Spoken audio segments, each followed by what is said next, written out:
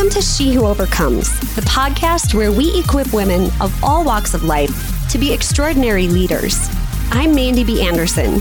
And I'm Rachel Perman, and we are your hosts. We are the co-founders of Rhema Team, a life and leadership coaching company for women.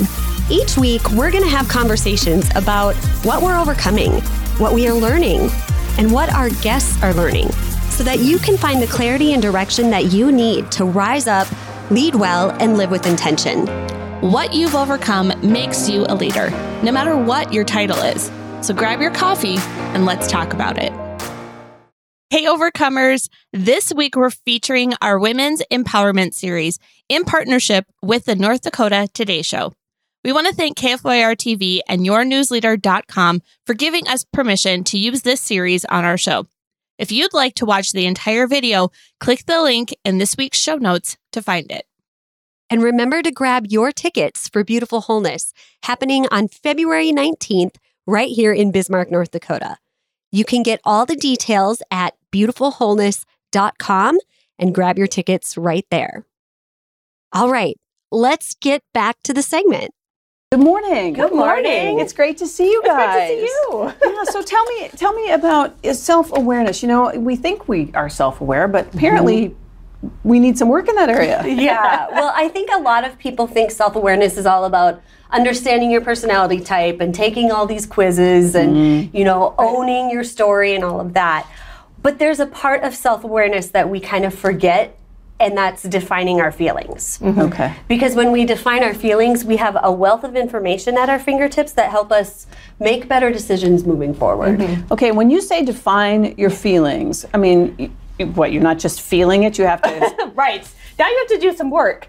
A lot of times we have emotions that cover up other emotions. So say you're frustrated or you're angry or you're, just feeling weird about something. Oftentimes it's covering up a primary emotion that you might have, whether it's anything from feeling lonely or to feeling sad. We tend to like emotions that are less vulnerable. So when you can dig into an emotion, you generally tend to find out more about yourself, what you care about, what you don't care about.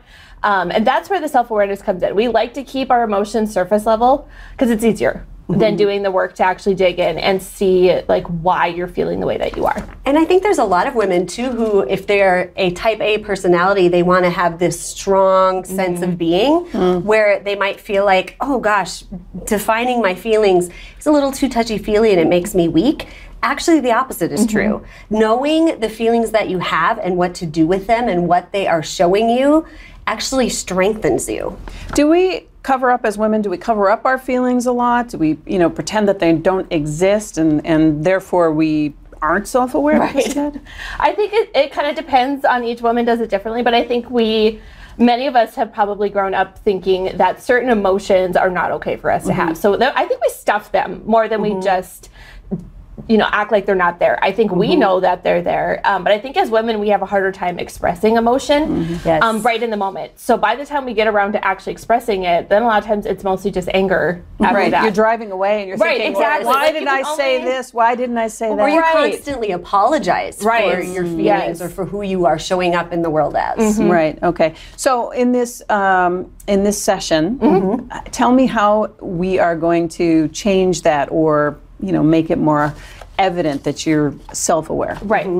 So I think the very first thing to do when you're defining your feelings is really look at the patterns and what that is showing you. Is it showing you that you have a pattern of maybe stuffing things too much and not processing your feelings? Is it showing you that you maybe are stuck because you can't move forward in that? I think that would be the very first thing. And then the second thing would really look for the valuable information and the lessons that are in that, because that's going to help you improve your mindset.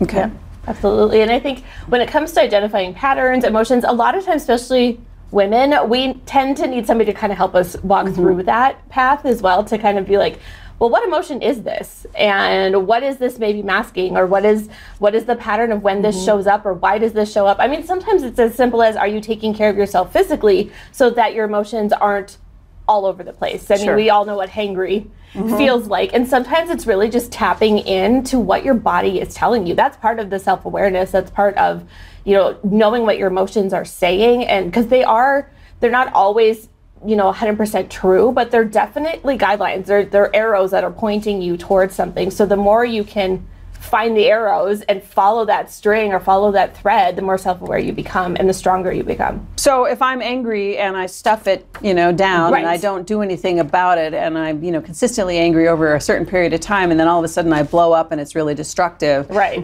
It's better to try to, not just anger, but I mean there are obviously other feelings Yeah. that could also similarly be destructive if you don't Exactly. actually acknowledge them. Even like grief. I mean, if you stuff your grief and hurry up and get over something, eventually you're going to end up with compound grief. Right. And that's actually more dangerous than had you taken the time to maybe meet with a counselor or a grief coach and go through it. Okay, so you've got here the third thing, cultivates resilience and wisdom so you can make informed decisions moving forward. So, Yes. Okay, so you kind of see what is driving you. Yes. And through that, you're able to maybe make your life a little bit better, make a plan for your life going forward. Absolutely. And I think that point alone of the fact that defining your feelings in that form of embracing self-awareness cultivates resilience, that's supposed to be like a confidence booster, right? Like for those women who might be feeling a little bit hesitant or even fearful of this type of thing. It's scary. It is scary. Then knowing that on the other side of defining it is resilience and wisdom and better choices and proof that you are stronger than you're giving yourself credit for and you can get to where you want to go. Okay, so in this program now, how is this going to work? Is it in person?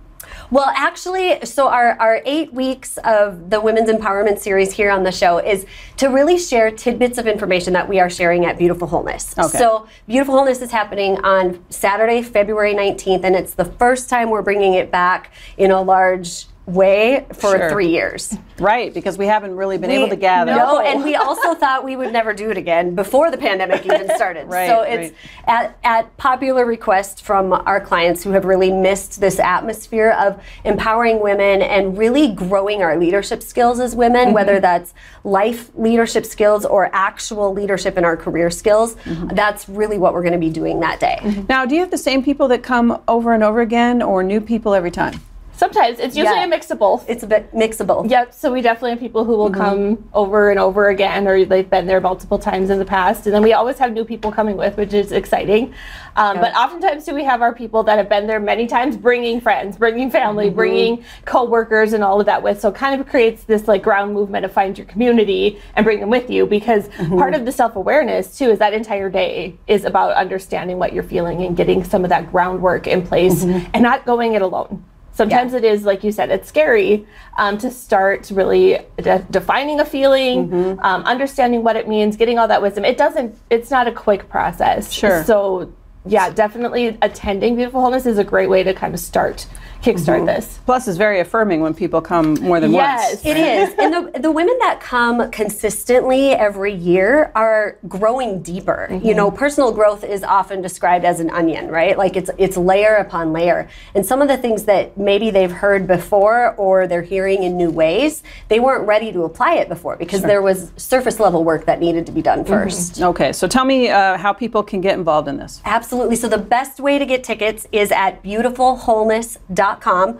Early bird tickets are on sale right now for $77, and I believe that goes through the end of January, and then they go up to $97. We may have tickets at the door, but we can't guarantee it because we are keeping the space to about 60 women, Sure. All just right, to make sure we're COVID compliant. Right. All right, so work ahead. All right. Yes. Hey guys, thanks again for listening. Before you go, would you mind doing us a favor? We would love to hear your takeaways, so please leave us a review and a comment. You might just hear your name in a future episode when you do. This show is produced by Rhema Team Media, a division of Rhema Team LLC. If you'd like to learn more about how you can work with us, visit rhemateam.com. That's www.raymateam.com. All right, our coffee is cold, so we gotta go. See you next week.